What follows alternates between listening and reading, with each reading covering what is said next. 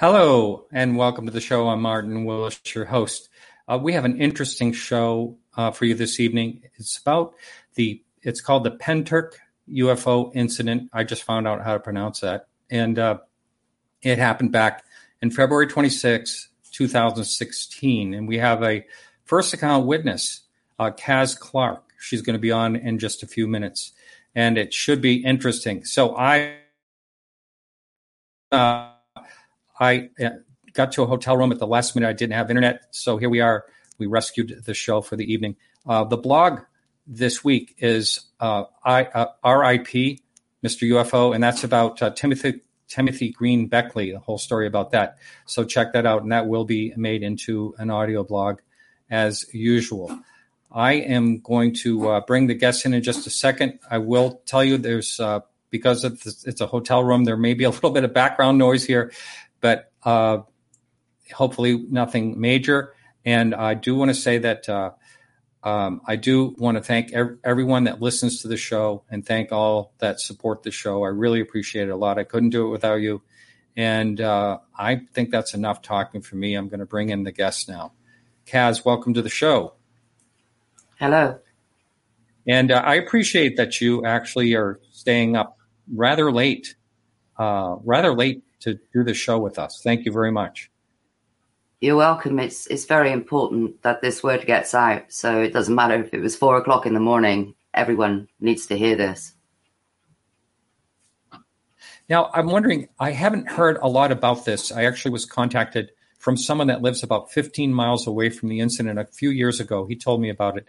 And it's one you just don't hear too much about. And then also another listener of the show is the one who suggested you as a guest and gave me your contact information. And I owe him a thanks as well. But why do you suppose it's, we don't hear about it in the United States too much? To be honest with you, it's a pretty major. There's been a massive cover-up from day one. Facebook have blocked it. YouTube have blocked it. Google have blocked it. A friend of mine did a search on YouTube just the other day to find out how many searches there had been for the Pentyrch UFO incident. And it came back with a big fat 0. And I know that a couple recently made a documentary that's had over 500,000 hits in 3 weeks. So I know that can't be true. But the Pentyrch incident has been buried, and the cover-up still continues even today. But now, this has the most... Sorry. No, I'm sorry. We have a little delay between us, so it'll be a little tricky tonight. But you even mentioned the link you put up for this show on Facebook for tonight's show was taken down. Yes. I put the link up on my personal page, and it was taken down, not by me. That's amazing. Really amazing. And, we sometimes hear about the idea of cover-ups, but we never exactly know what's going on. Can you tell us some examples of what the cover-ups have been? Oh, my goodness. That's a good question. Other than the fact that people weren't able to find me after my initial comments under the so-called military exercise on Wales Online, there'd been a UFO group called Swansea UFO Network that had tried to find me. And for 18 months, they could not find me. And it wasn't because I wasn't on Facebook. It's just that every time they searched for me, they couldn't find me. The lies that have been told, the military have been out here and personally threatened me and my family. And that was why I decided that I would go forward. The only reason that the link was ever made between myself and Swansea UFO Network was because they'd put a blog up to say they were doing a sky watch on top of the Garth Mountain, which is right next to where this incident happened. And I said, simply, it's a good place to be. And from there, they were able to make contact with me. But before then, it was like I didn't exist. Wow, that's amazing. Now, since we don't know too much about this, I know the date of when it happened, February 26, 2016. But why don't you start and tell the story from the beginning and how you actually were able to witness the whole thing? Okay. Well, I have to tell you a little bit about Pentyrch. It's a beautiful village at the midway point of a mountain called the Garth in South Wales. I'm surrounded by beautiful rolling countryside that ebbs away from you, and you can see in every direction, and on a clear day, possibly up to 30 miles away. And I was alerted to a small grey plane flying very low and very slow over my village on the 23rd of February 2016.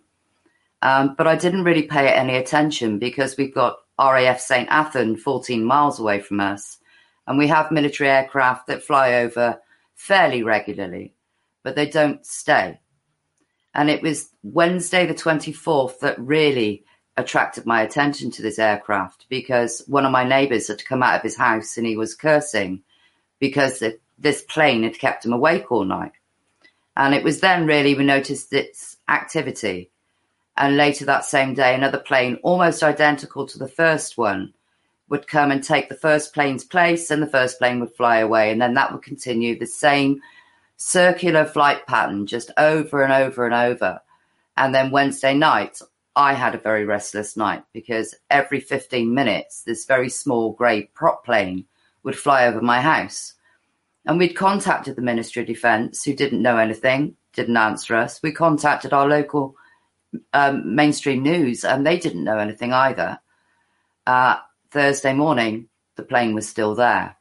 Again, its partner plane, which we know their tail numbers and their call signs, turned up to take its place. Every 8 hours, these planes were changing places. And it occurred to me it costs an awful lot of money to keep a plane up 24 hours a day for no particular reason. So we decided then that on the Thursday night, if they were still there, that we would go out and watch with them, because clearly by this point they were watching for something. And one of my neighbours, David, had decided that perhaps they were watching for Russian planes. And I know that sounds outrageous, but it was only the week before, that on the 18th of February, that our Royal Air Force had turned away 2 Russian Tu-120 bombers from our airspace. So he was expecting some kind of dogfight, or they were going to escort a foreign aircraft from our airspace. But we never expected to see what happened. And I certainly didn't believe in UFOs before this happened. It got to about 2 o'clock in the morning on the 26th of February, Friday the 26th of February. And I was just about to go back into my house, because we've been in the garden watching with them for hours, when I heard what I thought was a missile. And I ran to the back of my garden to see a huge plane fly over my house, fairly low for such a large aircraft. And David had explained that is an E3 Sentry plane. Now, I had no idea what that meant at that time, but I know now. And the E3 Sentry started to circle. Not small circles. I estimated it took about 5 minutes to go around once, but I actually think it was less time than that. It was probably more like 2 minutes to go around once. But the plane circled 7 times. In the distance, there were other planes also circling, 5 of them, all in a row. On the 7th time it went around, one red light was visible high above the trees behind my house. So David and I had called for one of our other neighbours who'd been watching with us that night. She'd gone into her house to make us all hot drinks. But we'd run to the 5-bar gate that overlooks the farmland behind my house to get an unobstructed view of what was going on. And one red light turned into 3 red lights in a triangle formation, coming in point first, but on an oblique angle, with a leading set of 6 lights on the near side being brighter than the rest, was a full-sized pyramid, turning very slowly anti-clockwise, and as it did so, came down in a pendulum motion. This thing didn't come down from outer space. This thing came through the space into this dimension. It didn't decloak. It emerged gradually, like it came through a black veil or through a fog, into this world. When it was in the upright position, it fired a really bright green object out of the top, like it had been fired out of a cannon. And it skipped across to my left-hand side and just stopped above the trees, just rocking gently backwards and forwards. And I couldn't tell you what shape that was. It was so bright, brighter than the moonlight, and we had a full moon that night. The E3 Sentry was still above us. By this time, it was flying in an oval flight pattern above this pyramid. The pyramid listed to the right-hand side, still turning very slowly anti-clockwise. And I stood on the five-bar gate to get a better look through the bare trees, fixated on the bottom of it for some reason, and I said to David, it's landing. When in actual fact, the land itself was coming up to meet it, because that is the foot of the Garth Mountain. And it ejected what I described as a hand of lightning. But it wasn't thin lightning like we see here. It was thick, like fingers, fire-coloured. And all the lights on the outside of this ship went from tail-light red to bright white orange. And the lights on the right-hand side of the craft were still brighter than the rest, like it was some kind of steering mechanism. Now, whilst I was fixated on the bottom, I couldn't see the top. Such was the size of it from 200 yards away. And David had said he saw 15 or 20, he described as orbs, come out of the top of this pyramid. And I can sit here and tell you that I saw them, but I genuinely didn't, because I was fixated on it touching the ground.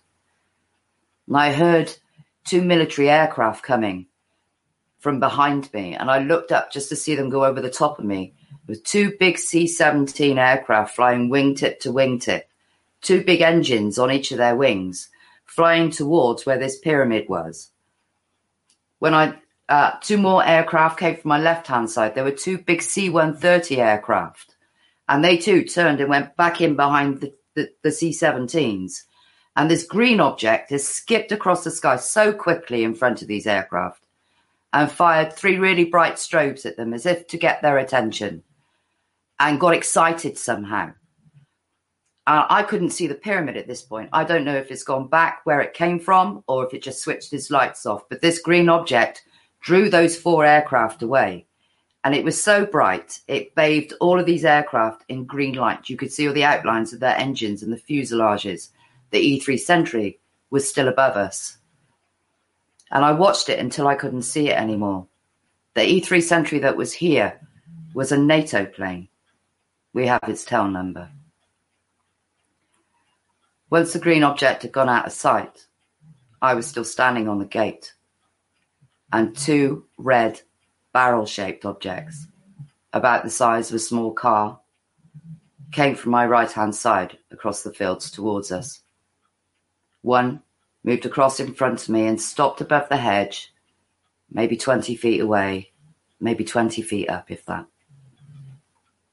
And I stared at it just for a few seconds, because I wanted the details. I wanted to see. And I could see all the insides moving like white noise on a TV screen, but it was more than that. It was more 3D than that, like it was turning in on itself, like it was alive. And then I looked to see where the second one was, and that hadn't stopped. And by that time, that came right over the top of us, right above the oak tree next to me. And the only thing I could think to do was to wave. With all the military activity that was going on that night, I didn't want us to appear to be hostile. And it changed colour from tail light red to traffic light green. And I felt it scan me. It was the only thing I couldn't be tested for on my polygraph tests, because it was a feeling rather than a fact. And I felt like someone had reached in and took the fear away from me. It was the most, angelic feeling I've ever felt in my life. And this green object then moved away to my right-hand side above the rooftops. And the red object that had remained sentry the whole time moved to my left-hand side and low across the fields. And I watched it until I couldn't see it anymore. David and I had walked down to what we call the second gate, the entrance to the field where this pyramid had come across, because he said he saw 15 or 20 of these objects, to see if there were any more. And the E3 Sentry above us followed us. And what I mean by that is it was flying in this oval flight pattern. And as we moved, so did that oval flight pattern move with us. And when we walked back, it came back with us. When we got down to the gate, our phones didn't work. And I don't know if that had something to do with the E3 Sentry or these barrel-shaped objects that were emitting extremely high EMF. And we know this only from the investigation that's been done since. David's phone was fried completely. Mine was completely flat, and I knew it wasn't before we went out there. And to be quite honest with you, I didn't think about even filming that thing until the barrels started coming towards me. And that's when I reached for my phone. Before that time, I just stood in shock and awe of what I was seeing. We walked down to the second gate. We couldn't see anything. It was slippery. It was February. It was the middle of winter. We didn't have a torch between us. And the ground was uneven. So we walked back to the first gate where we'd observed all of this. And we saw 3 Apache helicopters coming, low across the fields, one above 2, with their slow red pulsing lights going out in front of them, on an interception course, if you like, with where the green object had gone before. We felt like we were only at the gate for maybe 10 minutes, and that includes walking down to the first gate and back again. When we ran around the front of the houses to see if we could see further up the valley, to see if we could see the helicopters, by the time we got there, they'd already gone.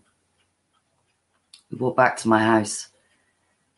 We were polar opposites to each other. I was energized. I had to tell someone, anyone that would know what to do with this information. And David was the complete opposite. Fear, rigid with fear, talking through gritted teeth. And it felt quite surreal for me that the only thing that was left in the air was the E3 sentry. Like, did this really just happen? We came back to my house and we had a hot drink. I don't think we actually spoke to each other. And David went home. I went to my bed, not that I could sleep. And I heard an enormous explosion come from Llantrisant, which is about 5 miles away from me. I mean, this was a kaboom. This was not a little pop. This was a huge explosion. And we now know that explosion, measured on the Richter scale, 40 miles away in Monmouth. And I knew in my heart that the Apache helicopters had shot it down. But proving it was where the investigation came in. And now we can prove that's exactly what they did. They shot it over Llantrisant Common. The troops there did a meticulous metal search to pick up parts of the rocket that they used to shoot it with, to incapacitate it, because it didn't actually come straight down. And it crashed into Smilog Woods, which are a large wooded hill that rises behind the Royal Glamorgan Hospital. The same morning, but later, we'd gone out to the field where this hand of lightning had come out of the pyramid. I expected to see burn marks on the ground, but there weren't any, but there were some strange anomalies. All the plant life was dead, all the bushes, all the grass, like something had sucked all the chlorophyll out of them. And it was snowing just in that one field, not in the surrounding fields. We walked the whole perimeter of the surrounding fields, and it wasn't snowing. And I remember being like quite a child and standing on the edge of the field and watching the snow fall in front of me, but not on me. We come back to my house. Wells Online, our local news outlet, had posted that military helicopters had kept people awake because it was a military exercise called Exercise Chameleon. Well, I didn't know you weren't supposed to talk about UFOs, and I immediately placed a comment underneath to say, I can categorically assure you that was no exercise. What I saw last night will stay with me for the rest of my life, and what they were chasing were not planes. And I had a couple of what you call debunkers. One of them called themselves the Smoking Man, and one of them called themselves Agent Fox Mulder, because they really do like their play on words. They used fake Facebook profiles. So these people were military personnel at ground level from the off. One of them said, laugh out loud, a good one. And because I like a bit of sarcasm, I was like, well, yes, it was good, actually. I said, you may have chased and shot down the green object, but you left all the others here, didn't you? Anyway, other people had started to make comments. As we now know, there were over 20 military helicopter gunships in the air. They had C-17s, C-130s. They had 2 E-3 sentries. They had fast jets, Puma helicopters, Lynx helicopters, Chinook helicopters, and all at the same time. This was not an exercise. And over a residential area in the early hours of the morning. Some people had said about the helicopters circling over Llantrisant Common, and that was really my start point, because I wanted to know what had happened to the green object. I wanted to find the impact crater.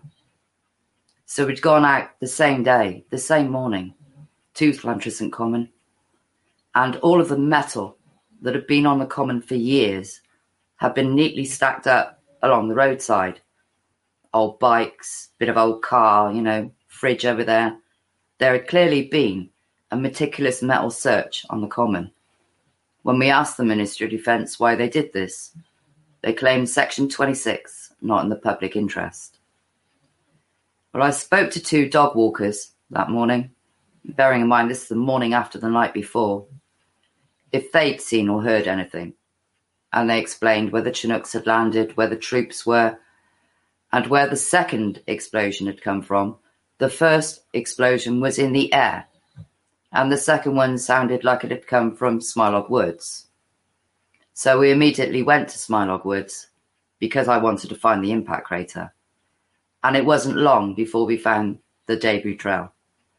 60-foot trees had been snapped, mid-trunk, as far as the eye could see. 60-foot trees. These trees had exploded. We followed the debris trail so far, and then because it was hard going, getting through the woods, I'd said to my friend who was with me, we'll have to go back and tell the others what we'd found, because and a plan was hatched to go up the very next morning, which is the morning of the 27th, to take cameras with us and follow the debris trail through to its end and find the impact crater, which is what we did. Whatever had happened turned my hair white, completely white, overnight. And I don't know if that was the shock. It's actually in the crash site video. You can see my hair in the crash site video. I'm a little bit, salt and pepper, but I'm not completely white. And I was, which was a little bit of a shock the next morning, I have to say. So the next day we've gone up there, all of us, with cameras, and we followed the debris trail through to its end. And the cleanup had already started. Some of the larger branches that had been moved and dragged into huge piles already. So they'd already started to clean this up.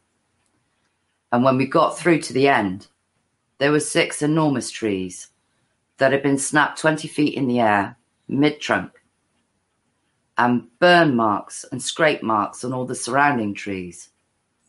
And the burn marks were white, not black, and a really pungent smell, like burning rubber or a cross between fireworks and burning rubber. It was bizarre. Anyway, there were scrape marks with living wood that had curled outwards towards you, like something big and heavy had been dragged up against these trees. We now know there were 3 Chinook helicopters going backwards and forwards from St. Athan to Smilog Woods, over and over again, this time escorted by 2 Apache helicopters, because one had to do an emergency landing at Cardiff International Airport with its cockpit on fire. One of our best gunships, and we believe that was the Apache that fired the shot and was caught in the kinetic wave. The MOD told us that it was a fake incendiary device was the reason for this explosion. But the kinetic wave was so great, it shook patients awake in their hospital beds. It shook the Royal Glamorgan Hospital down to its foundations. The smoke was so dense falling from the air, it resembled a foggy night. It came through the windows and through the vents and filled the hospital corridors with smoke. Not a little bit of smoke. This was smoke from a missile. People were shaken awake in their beds, in their homes. All the car alarms were set off in the streets, all the streets. The police closed all the roads and part of the M4 motorway, which is the equivalent of one of your large highways over there. And when we asked the police why they did this via a Freedom of Information request, the first answer that we got was that it was a vexatious request, worrisome to people. And we're asking about road closures that happened years ago, and they're telling us it's worrisome. So we asked for an internal review. And 3 years later, the answer they gave us was that they couldn't find any evidence of the incident or any evidence of road closures. The police officers involved have since left the organisation. If there was no incident, how do they know who was involved? So the police themselves just give really stupid answers. The Ministry of Defence have slipped up multiple times, which is what they're now calling as mistakes. When we asked about the planes that were here for 3 days and 3 nights and the E3 Sentry prior to the incident, they told us that they held no information within the scope of our request. There was no NOTAMs and no exercises listed for those aircraft. 2 years and 8 months later, we get an acknowledgement.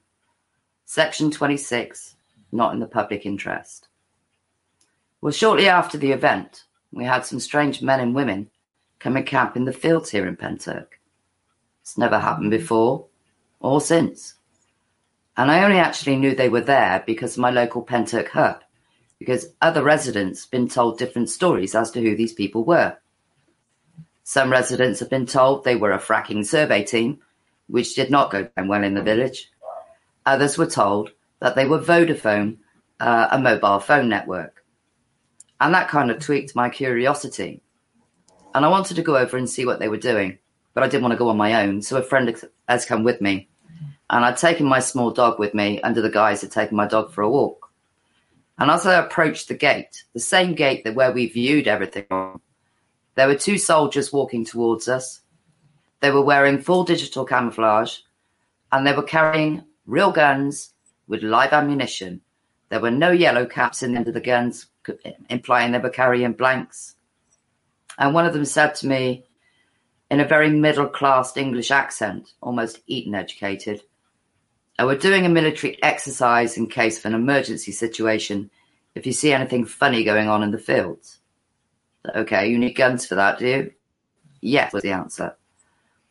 So we'd walk past them and down the trail, and I'd turned left into the field where they were camped, because they were camped behind the trees, and I couldn't actually see them from my house.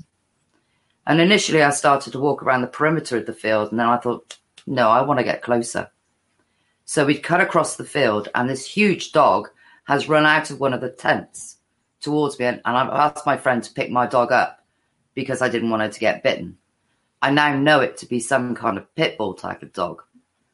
And I could see 2 men in one of the tents. And one was standing and one was seated. And I remember shouting to them saying, put your dog on a lead. This is nearly lambing season. The farmer's got a shotgun and he's not afraid to use it. Well, with that, somebody answered me and said, what? Well, that was my inn. So I walked up straight through the middle of their camp and I took photographs of their camp.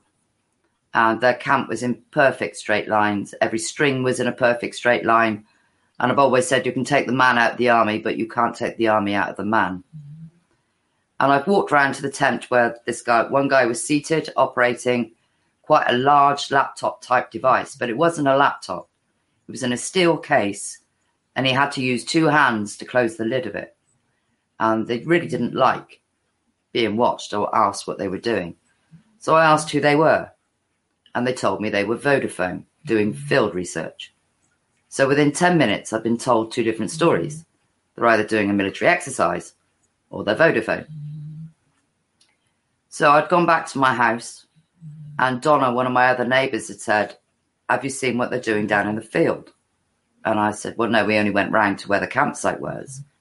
So she'd gone back out, and they were doing a fingertip search of the field where the pyramid first came in, on their hands and knees wearing white forensic suits.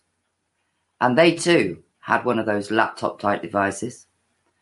They also had one on the Jeep at the end of the trail with big tarpaulins up so you couldn't see what they were doing. And they didn't like to be watched. If anybody approached them or got close, they would all stand up and stare at you until you were out of sight. And I described it like a weird cult 60s movie. It was a really spooky thing.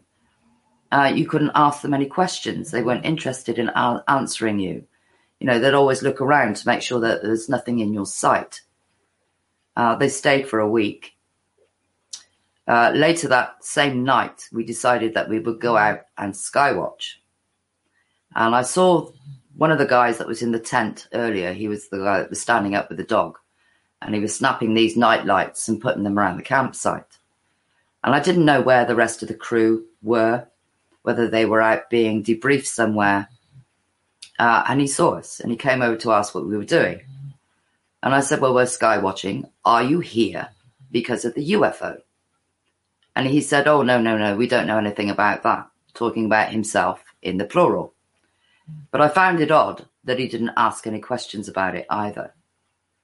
So I asked him what they were doing down in the field wearing white forensic suits. And he said, oh, we were looking for mines. And I said, do you send civilians wearing paper suits to look for mines? I said, because that's a sure way to find them. Anyway, with that, he told us that he was security for the camp and the rest of the group had come back. So we'd opened the gate and let them in. And they'd all gone back to the campsite together. And then he came back a few minutes later and said, will you be here for long? And I said, well, we will be here for as long as the sky is clear, really. And he said, well, my commanding officer's not going to like that. So I looked at my friends and I said, I didn't know Vodafone had a commanding officer. He said, well, he's going to want to speak to you. I said, fine. So he went back to the camp to get his commanding officer. And what I didn't realize at the time, and I do now, was that I had post-traumatic stress from this incident. And my emotions were very erratic. And I would go from 0 to 100, immediately. And he came out, this quite stocky, angry man. You're trespassing. I went, no, that's a public footpath. He said, have you got permission to be here? I said, I don't need permission to be here. And then he pointed to the public footpath. He said, no, that's a public footpath. I said, are you joking? That's like 12 feet away. He said, the only thing the country code desires me to do is take my rubbish home. And I think there was some conversation along the lines of, have you got identification? And I blew. I just remember saying to him about the fascist war movies and how they come on the trains and ask you for your papers. I said, well, I don't have to show you anything. And then I shouted this in his face. I can't believe I did it. That we fought 2 world wars. We'd have the right to be free. And as long as I'm not breaking the law or hurting anybody, I've got a goddamn right to be here. And he stood there and said, I admire your passion. He was quite taken back that somebody had shouted back at him. But I said before, it's like something's been lost along the way. Like they serve us, and now the civilians are the ones that are in the way. And that's sad. That's wrong.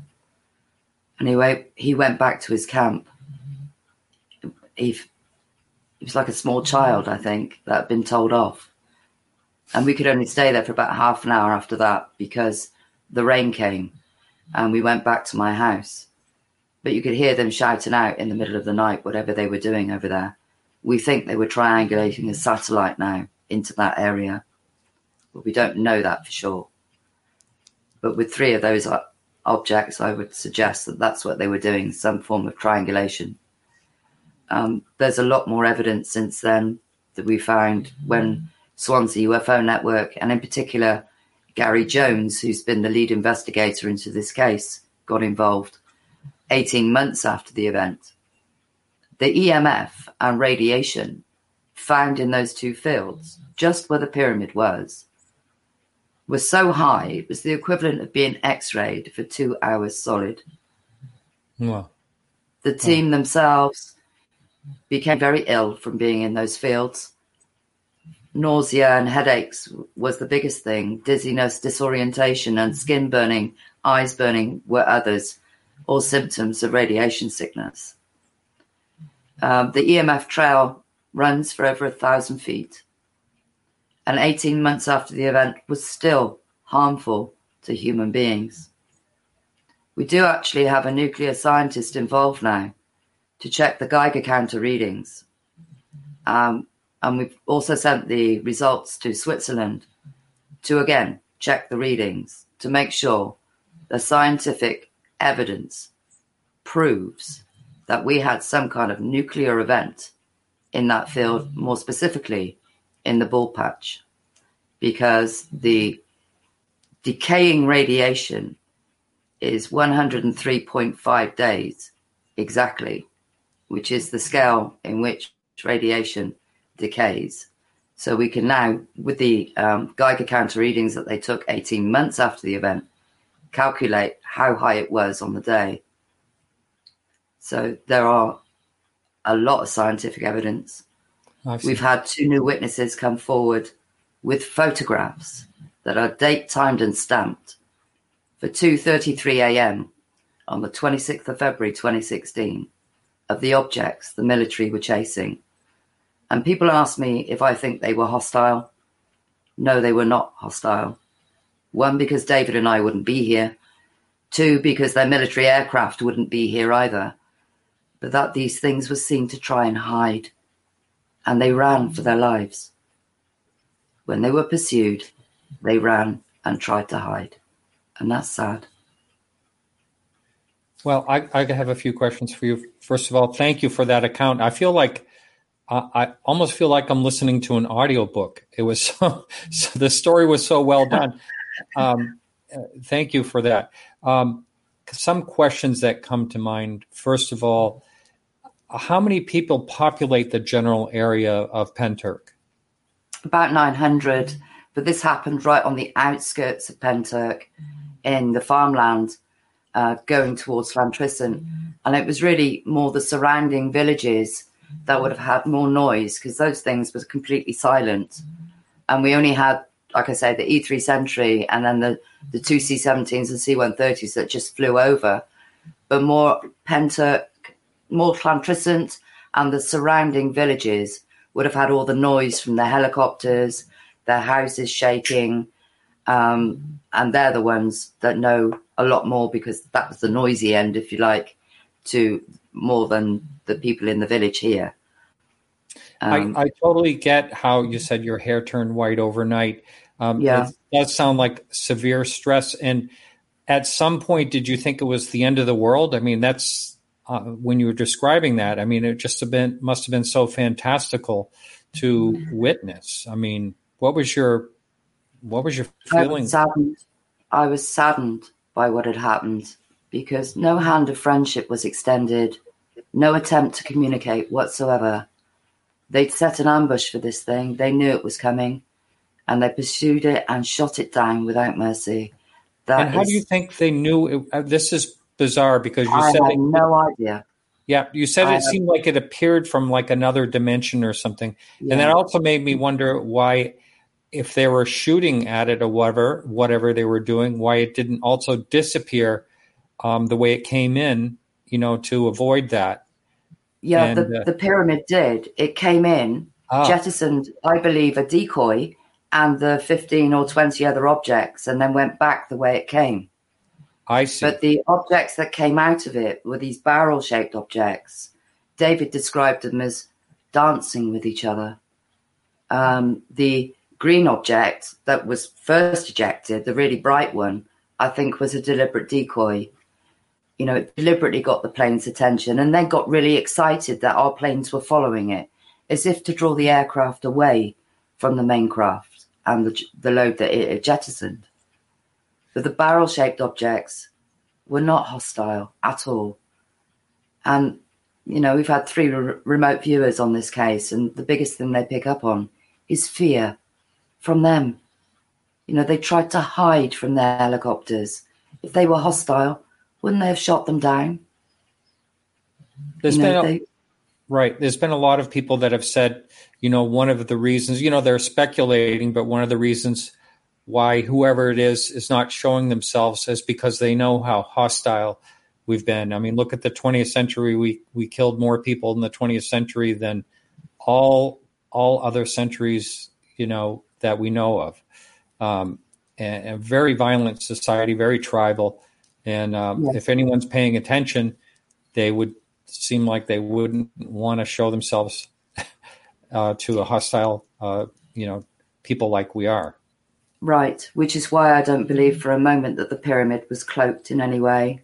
Because if it was cloaked, why didn't it stay cloaked? And if it was cloaked, surely it could have been anywhere. But the military knew that it was coming here. And we have 3 ley lines that cross here.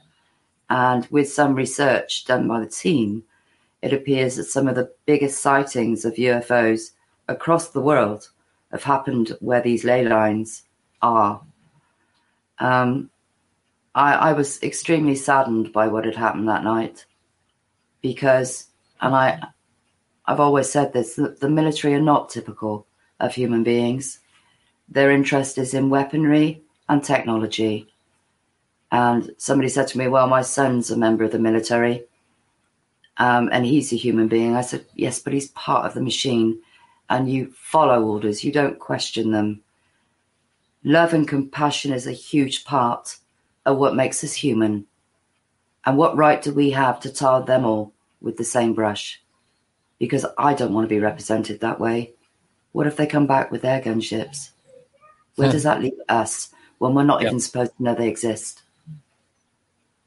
That's a really good point. And how many other witnesses have been as vocal as you have been on this? Okay, well, David has been known to talk about it privately, but he won't come out publicly and speak about it because he too received threats. In fact, they gestured towards his small child and said, wasn't he worried about what was going to happen to his kid? They threatened me with perhaps a fatal car accident that extended to my family. That's why I went public. Now, can you elaborate on that? Yes. I was contacted on my Facebook page, which I have been by many other people that have had an interest in the case. And they wanted to come out and view where this has happened and experience perhaps the high EMF that up until recently, this year anyway, still existed. And this man who had been on Facebook, who'd been a member of practically every UFO group on Facebook, had contacted me saying that he had an interest in the case and would I meet him. And I contacted the administrators for most of these pages and asked, did anybody know him? And they said no, but he was a member of their group and had been for 18 months, the exact time that I'd remained silent. So I agreed to meet with him. And initially, I was describing what had happened to him. And he wasn't trying to envisage. He was remembering. This man was part of whatever happened that night. I took him out to the ball patch. I wasn't on my own, fortunately. And I handed him an EMF detector. And someone who had genuinely had an interest in the case would have been eyes on the EMF detector waiting for the alarms to go off. But he kind of swung it by his side and was disinterested. And he stood in the ball patch and looked across to the field where the pyramid had first come in and asked me what it was I wanted, which I thought was a strange question. And I said I didn't want anything for myself. I said I'm on borrowed time anyway because for a while I became very ill with what had happened, physically ill. I said, it doesn't really matter what happens to me. I said, my word will still stand anyway. And he said, well, what do you mean? And I said, well, I've taken 3 polygraph tests and passed them all with the leading forensic polygraph examiner in the country, Miss Carrie Austin, who's not only the leading forensic polygraph examiner, but also the designer for the pre-test for polygraphs. She is the best. As we walked back to the gate, David was there with his child. And he chested up to David and gestured to his child and said, aren't you worried about what's going to happen to your kid? And immediately David left the area. And I wasn't quite sure that had just happened. But he said to me, don't you know, he said, 5 people were killed in a car accident recently. He said, accidents happen all the time. Aren't you worried about what's going to happen to you and your family?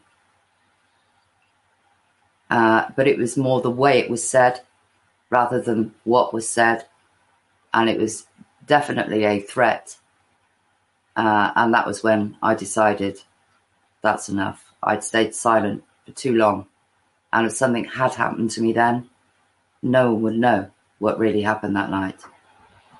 And that's when I decided to speak out. Because I believe this has the most profound implications for us all. If this was just a UFO sighting, I probably wouldn't have said anything at all. Those things were innocent, and they shot them down anyway. Where does that leave us? Now, you mentioned David, but are there other people that have witnessed this as well? I mean, with all the ruckus going on, with all the planes and everything overhead for a couple of days, it seems like there would be. Yes. We have a witness in Betis, in Bridgend, that saw the green objects, the cluster of green objects being pursued by military jets and the helicopters.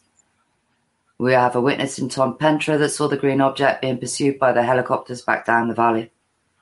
We've had 2 witnesses come forward now that not only saw the green object bouncing around, they described like Tigger off Winnie the Pooh, trying to find somewhere to hide from the helicopters, while the helicopters panned left and right across the fields looking for it.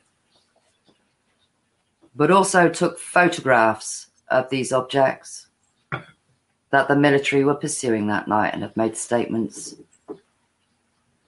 for that. The photographs have not been made public. I was hoping to be able to make them public on your show tonight, but it is part of a team decision that these photographs will be released and certainly will be presented to the Senate, because I'm not a keyboard warrior. I'm in the real world, and I want a public inquiry into this, because what the military did that night was illegal and unjust. You know, if there is a conflict going on, and clearly there is, only a government with the power to declare a war has the right to declare a war. In our country, the Queen has a royal prerogative to start a war if she so wished. But even then, it's publicly debated in Parliament. The military defence talk quite often about a public interest test. Well, if they want a public interest test, let's have a public vote on disclosure in this country, because this involves us all. And those things were innocent. We're having it sold to us that UFOs are hostile. They were not hostile. They were afraid, and they ran for their lives, and we shot them down anyway. That's awful. I don't want to be represented that way at all. Yeah. We're going into break in about 5 minutes or so, but I wanted to post this question up for you to see, and someone wanted to know, can you go over her latest footage? I don't know what that is. This person obviously knows. You have some footage? I have footage of the crash site, and that's not latest footage. I see. It was taken on the 27th of February 2016 when we went up to the crash site. Yeah. Where you can see all the broken trees. You can see my white hair. But now, a question about the site. Are you going there still? I mean, are you looking? Have you gone there many times? I live here. This is in my backyard. I live here. So how far away from where you live was this site, actually? Miles or so? Well, the gate is about 30 seconds away from my house. Where this pyramid came in was about 200 yards away from me, in the very next field to me. So I viewed it from 200 yards away, but this thing was enormous. I'm trying to think of the footage that he's talking about. Yep. Maybe it's something you read or something. I'm not really sure. But so what I'm getting at, I mean, has anyone, you said that you had a UFO researcher, you mentioned his name. has anyone gone to the site to try? I mean, can you go there physically without being told to go away, first of all? And then has anyone tried to look for actual debris of any kind? To be honest with you, I don't know anything about UFOs. I didn't know about EMF. I didn't know about radiation. I didn't know that it was like some kind of fingerprint that these crafts seem to leave behind. I don't know if there's any debris. We've had some paranormal groups get involved, and I have to be open-minded now with what I've seen. And it challenged everything I thought I believed, and they did what they call a spirit box or something. And it was a group called Paranormal Now, led by a guy called Richard Oliver, who's done this for about 20 years. And it talked about our air agents are listening there and how one of them perished in the crash. And this was unprompted. This just came through. I was blown away by it. We could talk about the excuse that the Forestry Commission about why they felled the trees. That might be the footage that the gentleman or lady is talking about. But I don't know if we have sufficient time in this half to do that, because it is quite lengthy. But we've actually proved that they've lied on 2 Freedom of Information requests as to why they felled the trees, which is interesting. It is. And, we just have 3 minutes left here and until we go into break. But can you just give a couple of examples, enough that 3 minutes will allow, of other ways that you've been stymied? And this is more or less, what makes you think this is a cover-up? I know you mentioned some things in the beginning, but this is kind of an ongoing thing for you, right? Yes. Well, when my name was blocked, the Pentyrch Incident is very hard to find, considering how many hits it's had in the last 3 weeks. A friend of mine did some research on YouTube and recently to see how many hits there had been on the Pentyrch UFO Incident, and it came back with a big fat 0, which is absolutely untrue, as there has been a short documentary done by a group called Paranormal Scholar, and that video has had over 500,000 hits in 3 weeks. So 500,000 at least. And yet the Pentyrch Incident doesn't come up at all. You have to dig really deep to find any information on it at all. And that is evidence of the cover-up by Google, by YouTube, by Facebook, by BitChute. I have 4 presentations on BitChute. And yet if you put the Pentyrch UFO Incident on BitChute in the search bar, nothing comes up. Nothing. This is a systematic cover-up of the truth. Amazing. Well, all right. Thank you. We're going to be going into break. And for those of you at YouTube, I'm going to play a clip of when I had a chat with astronaut Story Musgrave. So thank you. We'll be right back right after these messages.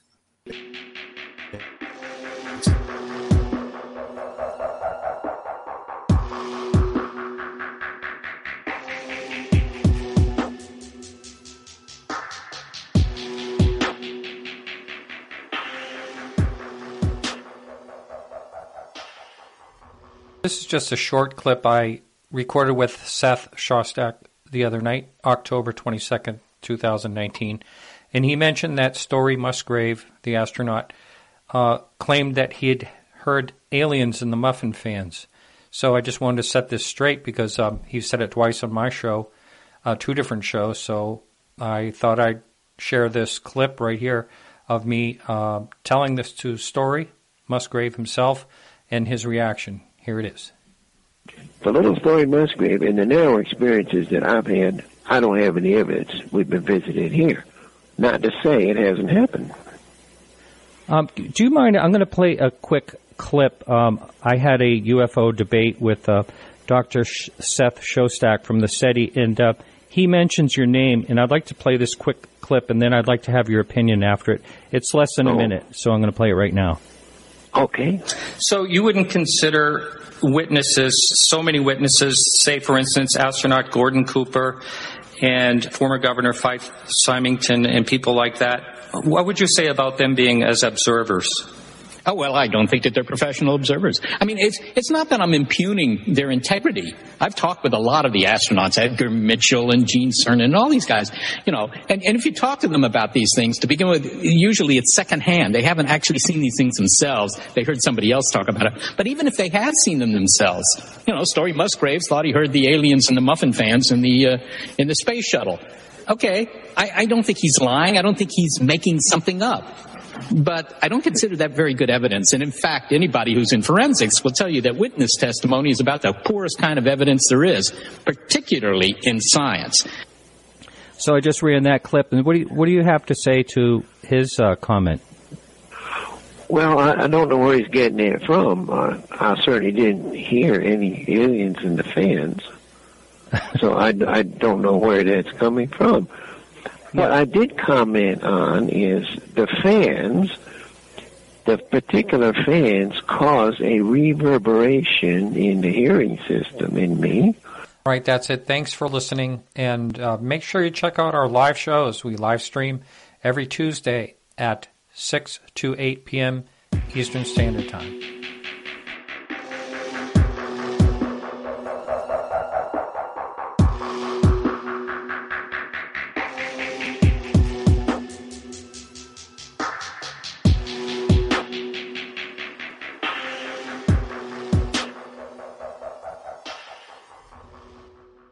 All right, welcome back.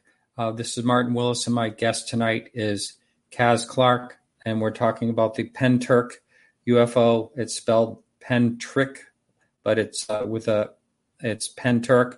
And here comes Caz. Welcome back, Caz. Hi. So I'm going to take a look in chat because I had a lot of people were posting early on, and someone just commented they think it's one of the biggest cover-ups. But after this happened to you, did you start looking? You said you had nothing to do with UFOs, and I totally get that. This experience kind of threw itself at you, and kind of changed your life. It changed your life. And what would you say to other things that have happened? Like we mentioned, Rendlesham Force, that comes up a lot. What do you think about that case? Have you looked at others is what I'm getting at, other cases? I haven't really looked at any other UFO cases. I think the world famous one for me would be Roswell. And I think that was a real event. This certainly was with the cover-up that's gone on with the lying in the Freedom of Information request. It didn't even get into why the trees were felled in Smilog Woods.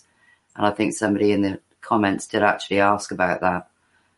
But no, I haven't really looked at any other UFO cases because I'm not a ufologist. And I'm still not. But I believe, and I feel responsible, not only for us, but also for them, for what we did to them, because it was cruel, absolutely cruel. They didn't attack anyone.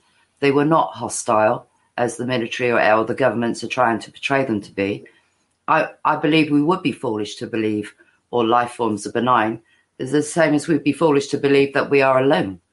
We've been told about more Earth-like planets in the last 2 years than we've been told about in our lifetime.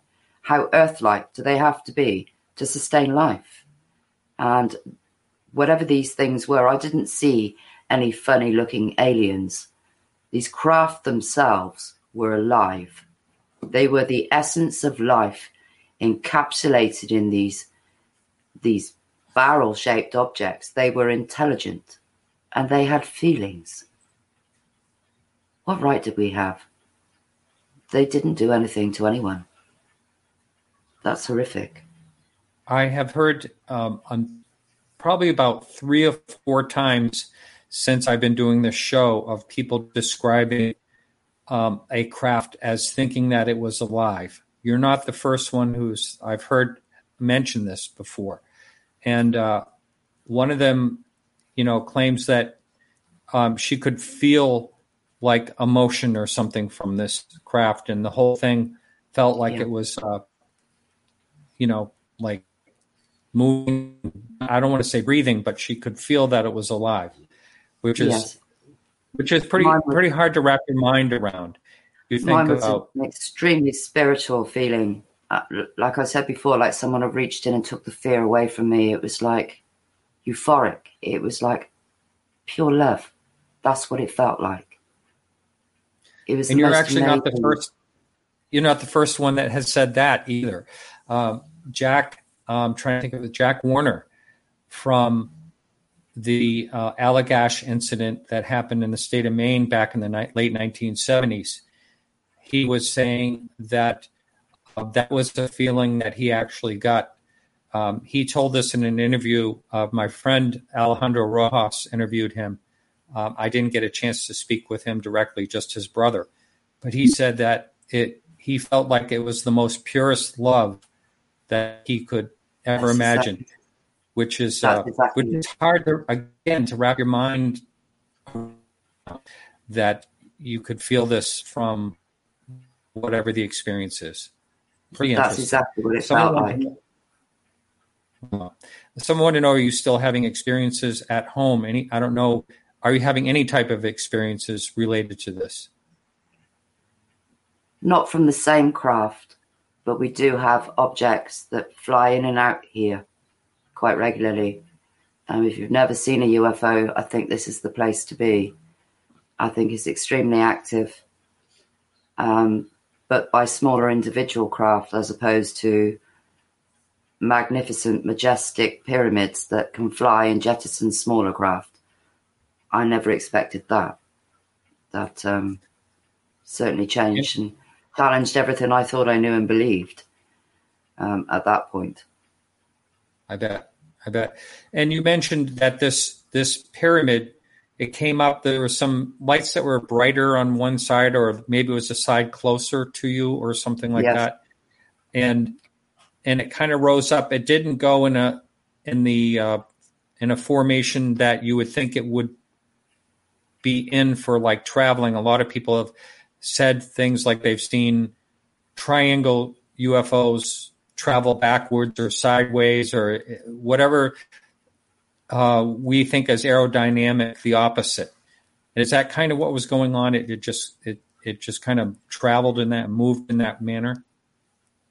This was three-sided. The leading edge that was closest to me as it came in were brighter than all the other lights. I had red lights all the way around it. Turning very slowly anti-clockwise and then went back. So I could then see two edges of it. So I know it was three-sided. And then it just switched its lights off. I don't know if it was still there and I just couldn't see it, or if it had gone back the way that it had come. But the EMF trail and the radiation starts at a point and finishes at a point and nowhere else. Nowhere else. So that can only be the answer, that it came in, jettisoned its load and went again. You know, I don't know about aerodynamics. It certainly defies anything that we would build to fly.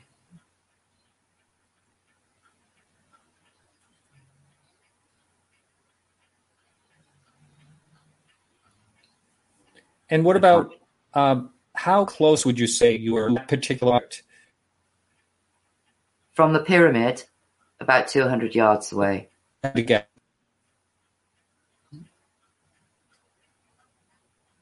I can't hear Martin at all. Pretty close. And the other objects fly away from you? I'm sorry, can you repeat the question? I can't hear. Well, having trouble with I think I'll do until we can get back to you there. Oh, yes. Coming out of the window. I think I'll you there. I am here. You may be having some issues, so, Martin. But Caz, there are a lot of people. Is it my side? Yes, it's your end, Okay. Martin. So you may want to leave the stream and then come back. Caz, what do you say to about this room? You know. Yeah, you're in a hotel room, so I can imagine. What do you say to all the people that the naysayers that try to come up with a rational explanation of what occurred on that evening? I wish there was a rational explanation. I'm not here to convince anyone. I'm here to inform you. This happened, and this was real. You know, I can't convince someone if they don't want to believe. That's the point. Just please look at the evidence. There is a mounting of evidence now, you know, from the lies that the Ministry of Defence have told, the lies that the police have told, the lies that the Forestry Commission have told over and over again on multiple Freedom of Information requests. Why are they lying if there is nothing happened, you know? Why are they searching the fields of Pentyrch on their hands and knees wearing forensic suits if nothing happened? Why did they come in camp here with armed guards if nothing happened? Ask yourself this. When we asked the Ministry of Defence, why did they lie about who they were? They didn't say they didn't lie. They said Section 26, which means that this was a covert operation. And if this was covert, this means this was a real situation and not an exercise. No exercise was ever listed. No plans were ever made. No permission was ever given for these people to be in the fields. When we asked the Ministry of Defence who were these people, they said they had no information within the scope of our request. When we asked them what they were doing, we were told Section 26, not in the public interest. Only the military can hide behind Section 26. So why were they here and what were they doing? There's one reason. Because of what happened here was real. You know, if God forbid somebody was having an operation in the hospital that night because the whole hospital shook. You know, what they did was illegal. They would never do an exercise over a residential area for fear of accident. For no other reason. They have their own land 40 miles away in Sennybridge. If they want to go and blow themselves up, they are welcome to do so. It's their land if they want to use live ammunition. But they would never use it over a residential area. But they did that night. They did that night. I just have one quick... Sorry. I apologize. Martin, if I can, I just have one more question, if possible. Oh, yeah, absolutely. Did you ever put in a request for any of the radar indicators of that evening to see if anything was captured during this event? Well, we have all the radar returns from all of the planes that were involved that night, including ZZ418, call sign Snake 48, that was here for 3 days and 3 nights, along with its partner plane, that left this area and then at the time of the explosion was circling Smilog Woods, and not just anywhere in Smilog Woods, the exact impact site. We know they took something back from the woods to St. Athan. The EMF readings and radiation in Smilog Woods at the crash site are huge, were huge, I should say, up until last year anyway. You know, what other reason would there be for an Apache helicopter to have to do an emergency landing at Cardiff International Airport, a civilian airport, where St. Athan is only 14 miles away? So, you know, they couldn't go the extra length to St. Athan. They had to land at Cardiff International Airport with his cockpit on fire.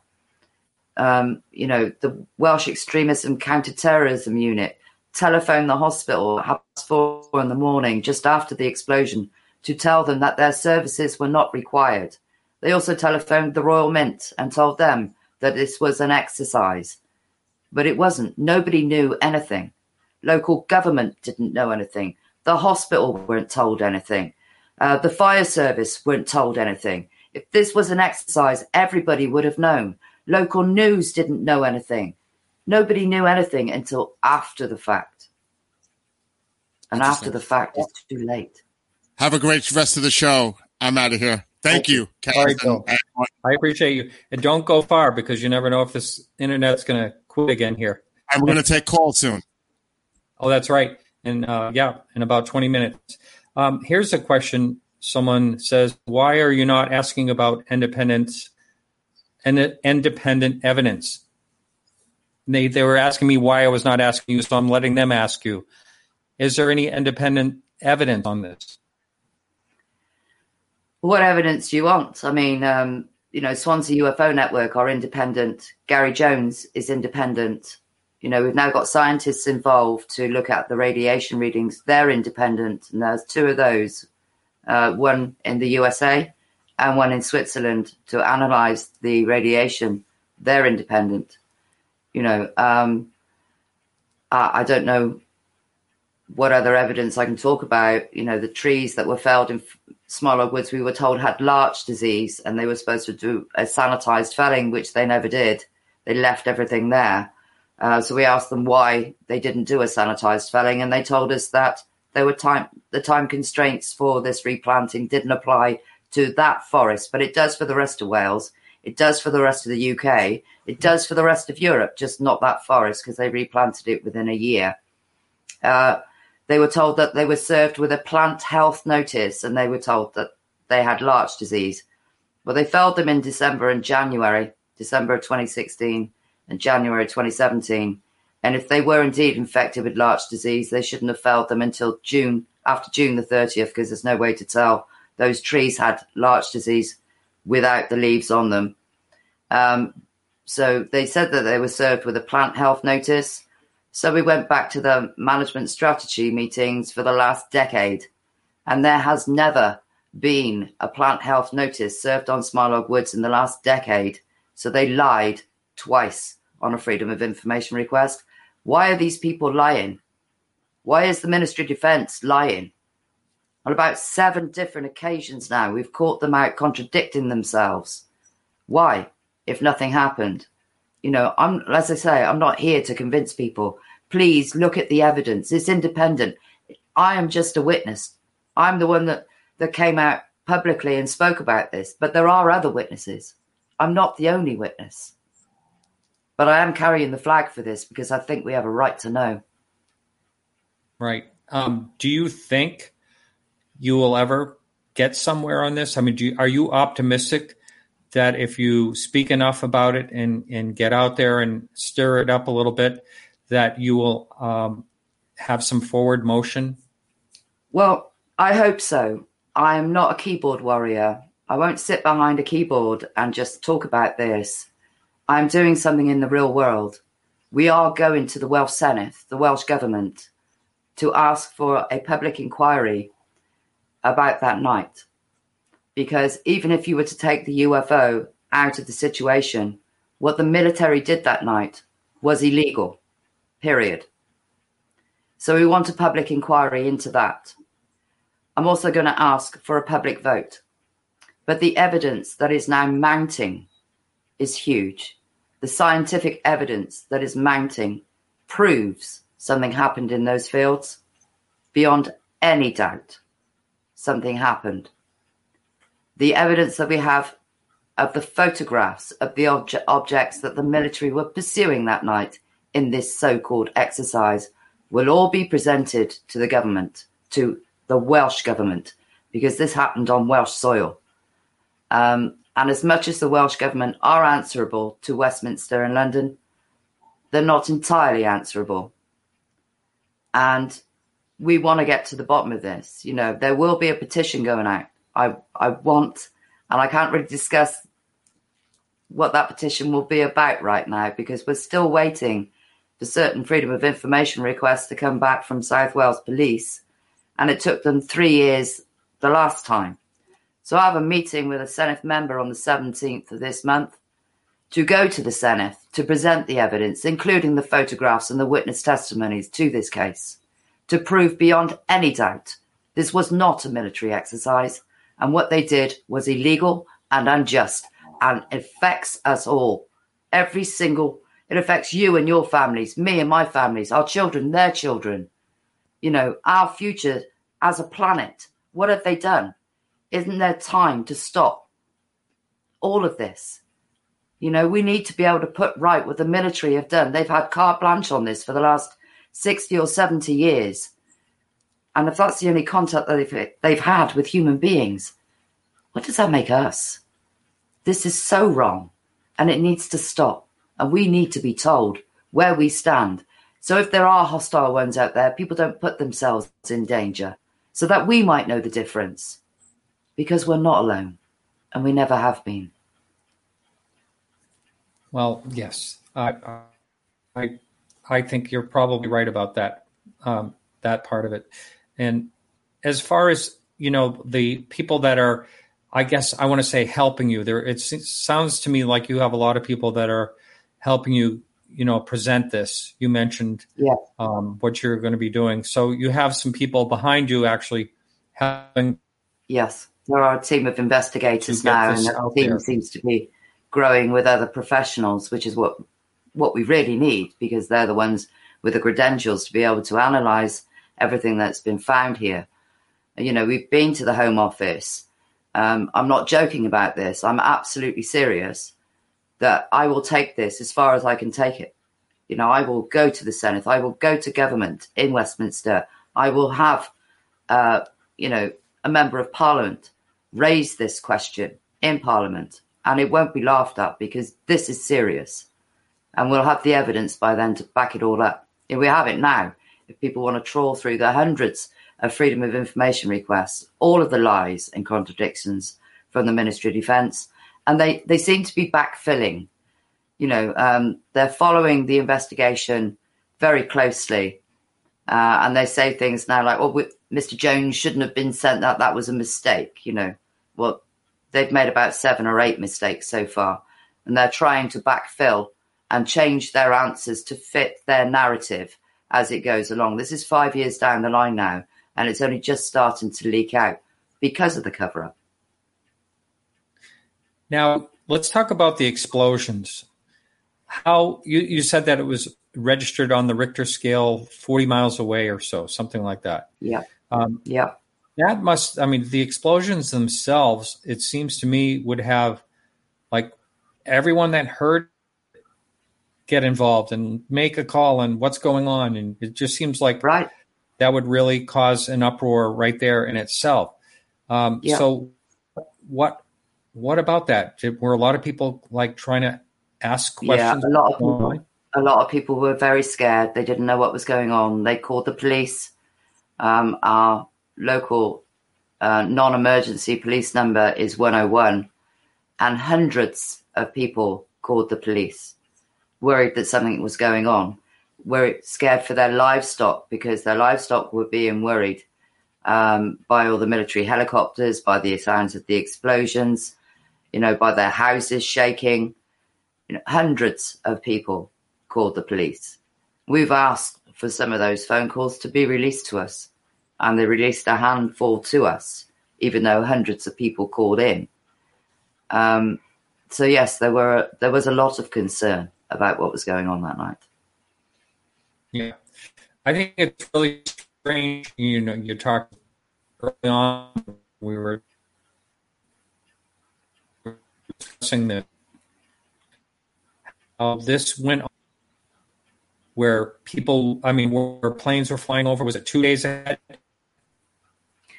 Yes, we had the small grey propeller plane, single plane, on its own for 8 hours. That was ZZ418, call sign Snake 48. And that was a Shadow R1 aircraft, which is an above top secret aircraft. And then we had ZG996, which was an Army reconnaissance and surveillance aircraft, would come and take its place. Its call sign was Jackal 1. And that would take its place and fly for 8 hours. So again, we had the one aircraft in our airspace, low and slow, for 3 days and 3 nights. Other people had noticed the E3 Sentry. I didn't personally, but apparently it was there on the Thursday. I didn't see it. But then I wasn't out looking at it either. I was more anticipating the sound of the smaller aircraft coming over my house approximately every 15 minutes, which became quite annoying because you anticipate when it's going to come back, like an annoying fly, that won't go away. So no, I haven't really spoken to other people. Somebody put the Paranormal Scholar documentary on my local Pentyrch hub recently, because that seems to have slipped through this shadow ban that I'm under. And one of the local residents actually made a comment to say that they had 2 armed guards on the gate for an entire week. I hadn't really noticed them because I hadn't looked out there, to be frank with you. And as much as he said that they didn't stop him going through the gate with their dog, again, when he walked past anybody, everybody would stop what they were doing. They really didn't want you to see or know what it was that they were doing. And there was no exercise ever listed for those people here, ever, to this date. Wow. A question popped up here, and there's there's controversy about what is called the Pyramid Navy video, and this person just wondered, have you actually seen that? It's a green, a night vision video that's floating around. I have seen the video. For me, they're too far away to be able to positively identify them as being the same vehicle. I've also seen the one was filmed over the Pentagon by 4 separate witnesses, and that's a little bit more like what I saw without the lights around it. So I don't know if it had lights or not, or if they'd switched them off, but the one that I saw had red lights all the way around its perimeter. And the ones on the right-hand side seemed to be the steering mechanism somehow for the ship. So they were brighter. And no, they weren't flares. Before anybody asked, we've already subjected a Freedom of Information request to the Royal Air Force, and they have told us that no flares were used that night. So they don't do themselves any favours when trying to cover this up. This was a full-size pyramid. I don't know about the ones in the video because they're too far away for me to be able to positively identify them as being pyramids, even though the Pentagon have apparently admitted that they are. Yes, it could be the same craft. What I saw was enormous. And from that distance, it's hard to judge how big those things are in the sky. But from here, it was enormous, about 2-3 times the length of a football pitch. Huge. Wow, I was going to ask, that was my next question. If you could give an estimate of how big you think this object was. Oh, yeah. It was huge. It was enormous. It was majestic. It was a full-sized pyramid. How you'd envisage a pyramid to be is what I'm talking about. But this was 3-sided and not 4-sided.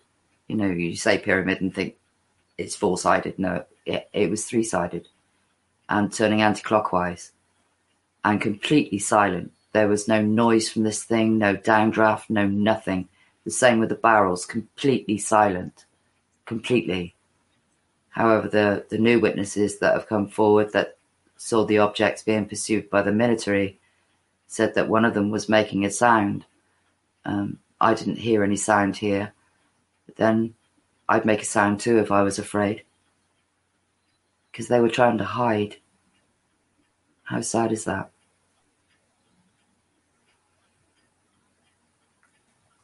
I hope I don't have to have Bill take over for me, but it's been really my internet. I can see it going in and out, and I do apologize. That was the main question I asked when I came to this hotel. How was the internet? And anyway, it is disappointing. Hopefully, we'll be able to continue on here. I think what I'm going to do is open up a line for phone calls, so anyone can give a call and ask questions for our guests, and that phone number is 855-472-5483.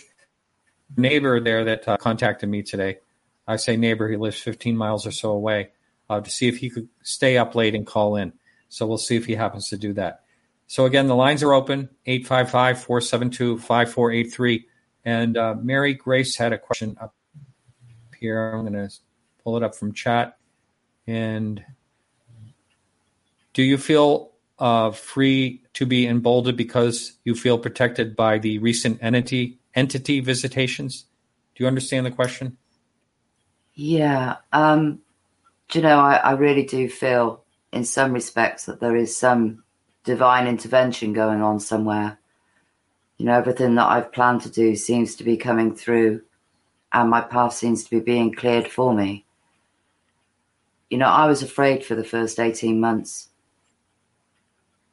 when they asked me to tell the world what I witnessed there, to come to terms with that, knowing what it would mean for me. I was too afraid to speak out. But now I'm resigned to that, and I believe the more public I am, the more protected I am. I don't believe they'd want to make a martyr of me. But, you know, accidents happen all the time, Martin. So if something does, you know, I hope this to be my legacy, if you like. I know lots of people have tried before me to get disclosure, but I'm not leaving this. I'm trying this like a court case. I am going to prove what happened here with the evidence, not necessarily what I say. The evidence will prove it. I mean, Gary Jones, who was the lead investigator into this case, didn't believe it until he investigated it. So to turn a skeptic into a believer should tell you that the evidence is compelling and it's really strong, and it's growing every single day, every day. Yeah. Okay. Well, we have Seth. Seth is from the USA, and he's not going to tell us where he's from, I guess. I don't know if that's a good sign or bad sign. Welcome to the show, Seth. Hi. Hi. You have a question for our guest tonight? Oh, yeah, I have a question. Has she tried reaching out to George Knapp or Luis Elizondo about this? Hi, Seth. Actually, the first person that I spoke to was Linda Moulton Howe on Coast to Coast, because I believe that this needed a serious platform. I also believe that the radiation evidence has been sent to George Knapp, the analysis, so he may be in receipt of that already. Because I do believe that he helped Bob Lazar with element 115. And this is element 100 that's been found here in huge quantities. So we will have to wait and see on that. But thank you for your question. Anything else, Seth? And yes. Does she know who Luis Elizondo is? I've heard the name, but I'm not entirely sure. No, I'm not a ufologist. I'm just a witness. Well, he was the head of the agent program here in the USA. Yeah, I'm sorry. She hasn't really looked into the UFO topic that much, Seth. So that's why she's not familiar with him. But I do appreciate the call. Thank you. Oh, hey, thank you all. All right, thanks. Thank you. And we have another caller on hold right now. Just to let you know, since you are kind of on the outside, and I get in trouble every time I say this, but I don't think there's the Bob Lazar story. I'm not really convinced at all that Bob Lazar was involved in what he's in. But I still have a lot of respect for George Knapp. Anyway, we're moving, and I'll get email for saying what I just did, but that's okay. Yeah. Joni's on the line from Pennsylvania. Welcome to the show, Joni. Yes. Hi, Martin. Hi, Caz. Caz, Hi. I think you're a very brave lady. Thank you. Have you ever contacted Linda Moulton Howe? She's a news reporter who investigates this sort of thing. She just talked about that. I'm sorry you missed it. Yeah, she was the first lady I spoke to about it because I believe this needed a serious platform. Yes. So you probably turned off. You were probably doing the right thing, Joni, which is turning off your the computer while you're sitting there on hold, which was very nice of you. But she did speak about that. Yes. Do you happen to have another question? Have you ever talked to anybody from the BBC about this? Good question. The BBC contacted me with a program they were going to do called The Unexplainers. And it's actually hosted by two comedians. And I turned them down because they're two comedians and because this needs a serious platform and not to be ridiculed. The BBC never really give you a straight answer, but I have been in contact with other TV companies since, and I really don't believe the BBC would ever cover it seriously. Well, very good. Anything? I heard about this. No. Well, I heard about this on a BBC program, but they said they didn't know anything about it. Huh. It was somebody in the UFO group who had mentioned it. I missed that last bit. It may have been the particular host that was asked the question. That's a possibility, Joni. Thank you very much for the call. Absolutely. All right, thank you. Someone sent me a text, and they wondered if you had ever contacted Nick Pope about this. Are you familiar with who Nick Pope is? I am, yes, familiar with who Pope is. I did try to contact him, but unfortunately, Nick Pope will always be ruled by the Official Secrets Act and will be for the rest of his life. So he can only ever talk about what they say he can, to be honest. But I did try and contact him, yeah.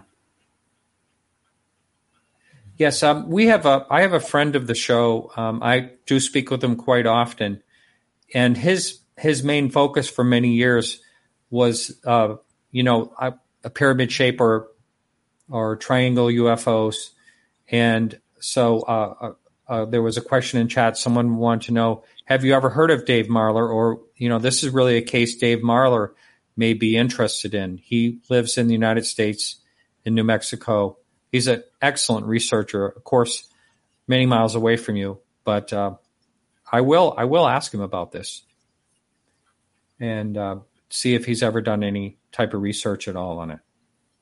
I think you mentioned earlier about, I'm guessing your neighbor, David, or this person named David, and how he is reluctant to come out and talk about it. Do you think there will be a day down the road where he will feel more available to talk about this? I think so in the future, when his child is old enough. I do think he will come out and speak then. But whilst he's still a child, I think he has that he would need to protect his child. And for somebody to go that low to threaten his kid, he is overprotective. But I think when his child is of an age where he wouldn't have to worry about them, I am sure that he will come out and stand by my side. Yes. Yeah. Someone, made a good point here. Nick Pope was out of the job, for a long time when this happened. So he could, he likes to talk about cases, even recent cases, when it comes to UFOs. So I'm surprised he's not speaking up about this. He may later on. I'd like for Nick Pope to stand up and talk about it. I tried to contact him, but to no avail, unfortunately. Yeah. But it wasn't through lack of trying. It's almost like you have to, I know I've met him and had him on the show for a few minutes before, and he is tricky. He usually answers emails, but he usually just, declines whatever you're going to ask him. So, yeah. But anyway, we have someone that's going to try to give you more publicity out there, that someone I know in chat has made a note. But anyway, I think it's all very interesting. And, I'm just surprised. I really am surprised that it's not one case that you just don't hear about this, like out there, like you do so many other cases this one seems so extraordinary compared to some mundane cases that are in the news a lot. This was real. The military were involved. They've shot down and retrieved a craft without any doubt. They sent a clean-up crew here afterwards. God only knows what they were looking for, but I believe that anything that traverses through space will drag things with it, whether that be rocks or debris of some kind. Hence the fingertip search in a real situation, not an exercise. They have tried to suppress the information. The military were at community level from the off, infiltrating local community hubs as not even members of the community. And you have to be part of the hub. Putting in the single one-liner, it's a military exercise, then nobody questioned, with no follow-up, before anybody else was told it was a military exercise. So how did these people know? You know, they were in from ground level. I was interrogated by the mainstream and told to stay silent, which I did for 18 months, until Swansea UFO Network became involved. And when they leaked the story, shall we say, or the incident, because that is not a story, that's when I was approached by the Ministry of Defence, and I was threatened. You know, I've had the Ministry of Defence turn up at one of my presentations as members of my audience and tell me to my face they know. And I said, well, I know they know. I was there. I saw it. And if they weren't in control, who was? And NATO was here. So how big was this operation? Who was involved? Because this had to be multiple countries. This has to involve the entire world, in fact, and not just the UK. This is something that every country is dealing with. Yeah, it seems along that way. Someone wanted me to ask you, wait a minute, we do have a caller. Yes, we do have a caller, but just real quickly, can you comment on the reporter? Yes, I can. A lady called Jessica Morgan Flynn, who worked for Wales Online, contacted me via my Facebook page, asking me to contact her because of the comments that I'd made about the military that night, which I did. I thought perhaps foolishly that she was after the real story, and she wasn't. It was an interrogation. She wanted to know if I had any footage, any photographs, who I'd spoken to, and how I had spoken to these people specifically. Was it email, chat boxes, texts, telephone calls? The list went on, and the questioning went on for over an hour. This wasn't an interview. This was an interrogation, and the questions were laid out for her. Wow. Since then, I have since found out that Jessica Morgan Flynn, having served 15 years and 3 months as a reporter for Wales Online, is now the communications officer for the National Health Service, and more specifically, the Royal Glamorgan Hospital. So any freedom of information requests going into the hospital will be answered by her. Nice, neat little bundle there to tie up all the loose ends for the Ministry of Defence, I think, because they have never been able to get their story straight. The first freedom of information request we subjected them to, they told us they knew absolutely nothing about military exercise, and since then have tried to backfill. But even they can't get their dates right or anything. So now if I subject the Royal Glamorgan Hospital to a freedom of information, and I will be in the near future, it'll be Jessica Morgan Flynn that I'll be dealing with. Interesting. We have Jeff on the line from Michigan. Welcome to the show, Jeff. Hi, Martin. Thanks for having me. You bet. Thank you for calling in. You have a question for our guest tonight? Yes, Caz. This is Jeff Kingsbury from Strange Recon Podcast, who just did a couple Hi, weeks. Jeff. Good to have you on. Well, Caz. My question for you is, since you were on our show, we've had two different emails come in basically every day. The first one being, why have you not been on as many British or UK podcasts? Why does everyone over in the UK have to find you on American podcasts? And the second one being is, can you please reconcile with the public your security background. I get an email about once a day or once every other day claiming that your senior security makes it hard for people to believe what you're actually saying. Can you reconcile that for the public? Well, I don't know what you want me to say, really. Yes, I worked security, and yes, I was the area supervisor for Wales and the west of England for a reputable firm, and that's all I can say about that. As for not being able to get on British podcasts, as I said, this information has been suppressed. It's only now it's started to leak out. And I have done some interviews on British podcasts. And hopefully I'll be doing some more. But primarily that's not my interest. My interest is approaching government and having something done in the real world about this. Because this affects us all. Gotcha. And just to finish up there, thank you very much for answering the question, Caz. Was there anything that happened between the time of the event and, say, like recently that might have prevented, like anything that happened on live news interview or anything at all? Because the people are seemingly always want to know why they can't find you. And are you suggesting there is a actual campaign to suppress anything that you have to say about the event? Do you think it's happening? Yes, it is evidence of the cover-up. I explained earlier during the show that a friend of mine had done a search on YouTube for the Pentyrch UFO Incident and the number of searches for the Pentyrch UFO Incident, and it came up as a big fat 0. But as you know, the Paranormal Scholar small documentary that they did has had over 500,000 views now, so that can't possibly be true.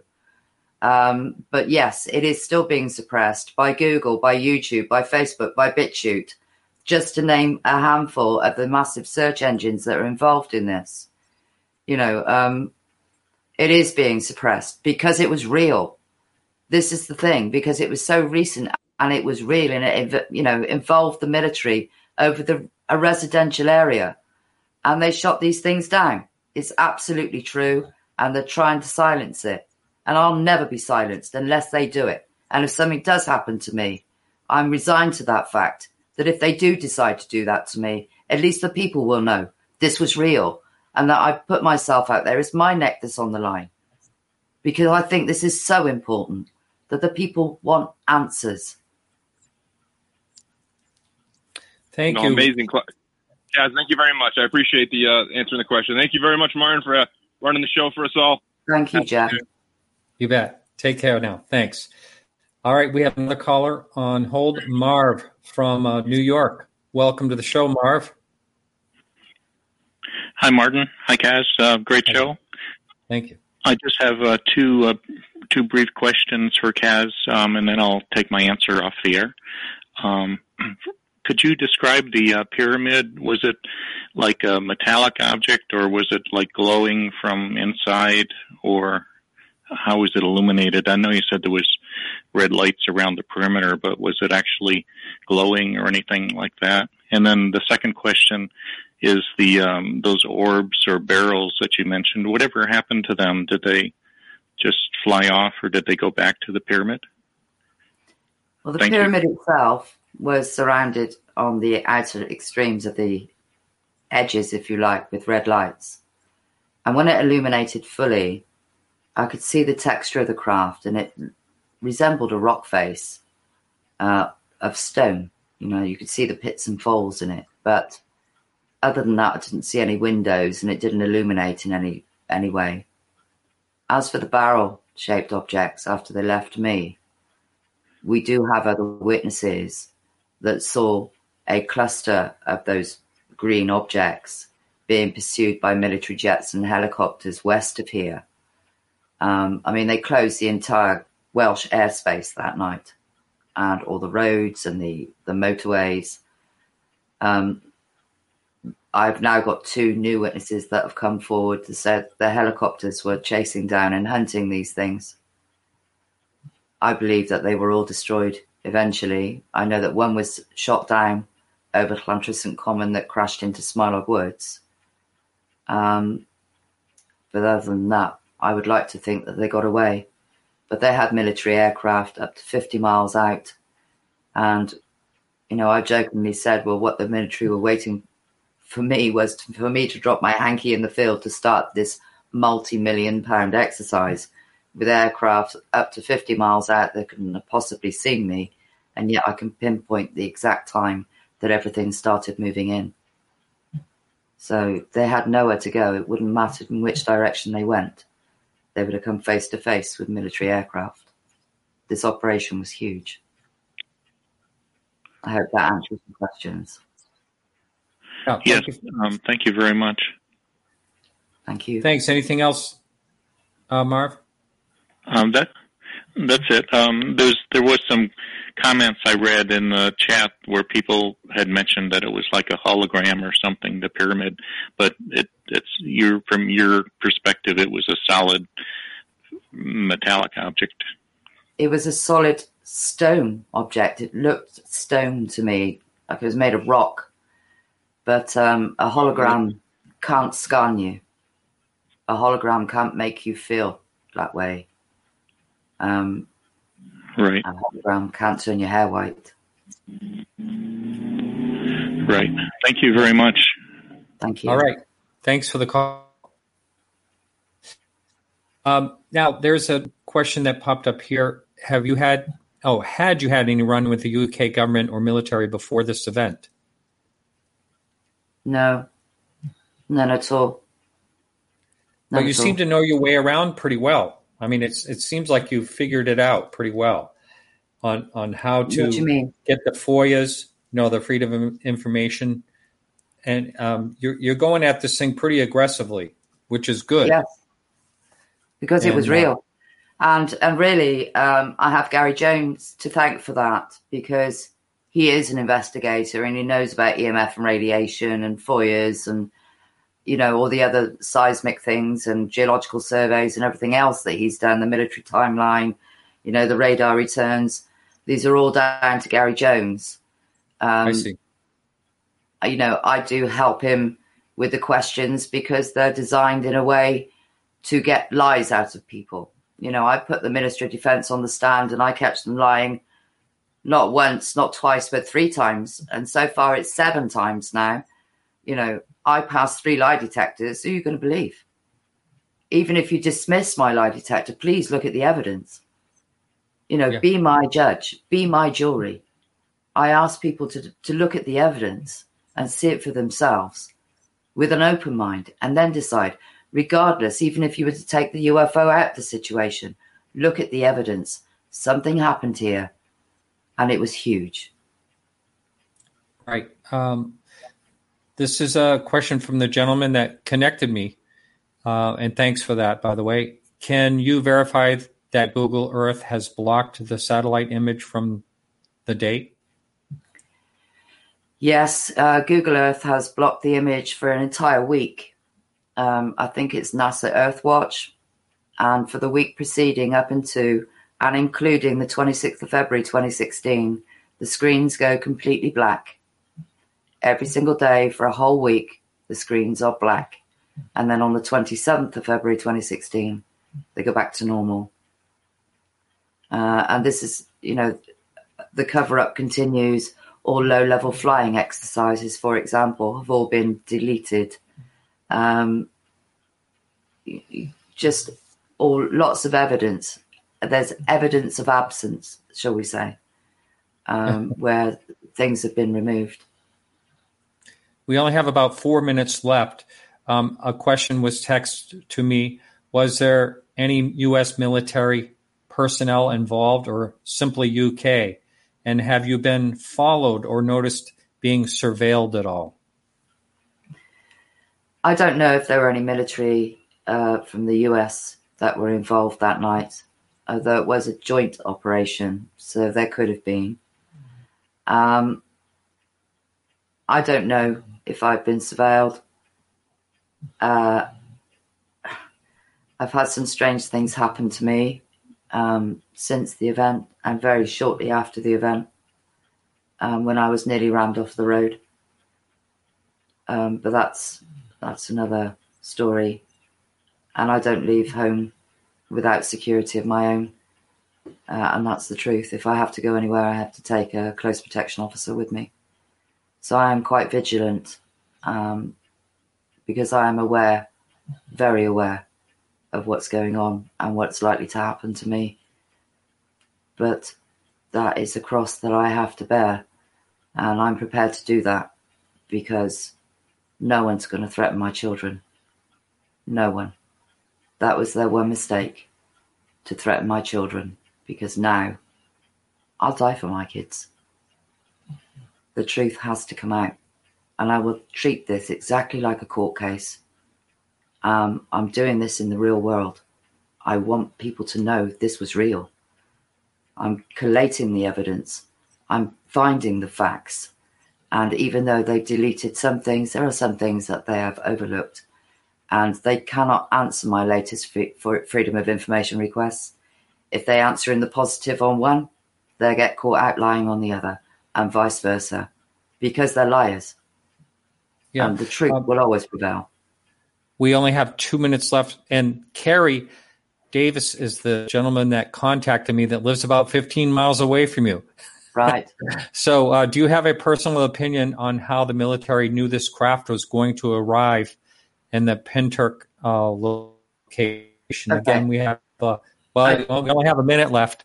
So all right. Whatever you can. My personal opinion is that these things are coming from the Sagittarius dwarf galaxy, which is only visible in infrared. Yeah.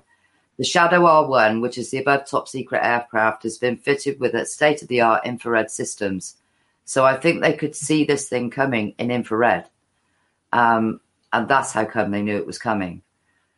The Sagittarius dwarf galaxy exists in the same space and time as we do. And these things like UFOs seem to appear and disappear. It's because they're traveling from one dimension to another, or from BBC One to BBC Two, if you like. Like we live on one TV channel and they live on the other, and they have the ability to be able to traverse into this channel, if you like, using the conduits on Earth. Thank you so much. It's been really a pleasure talking to you, and I can feel you're very passionate about this, and I hope you some movement forward and things go your way. But we have to call it a night. Thanks so much. Thank you. All right. Take care. All right, everyone. Next week, we have an interesting show, and the guests are Matthew Roberts from is a new witness from the Nimitz case, and Kevin Ganuth after him. So I'm looking forward to that one, and it was a great night. I appreciate everyone that listens to the show. And remember to keep your eyes to the sky.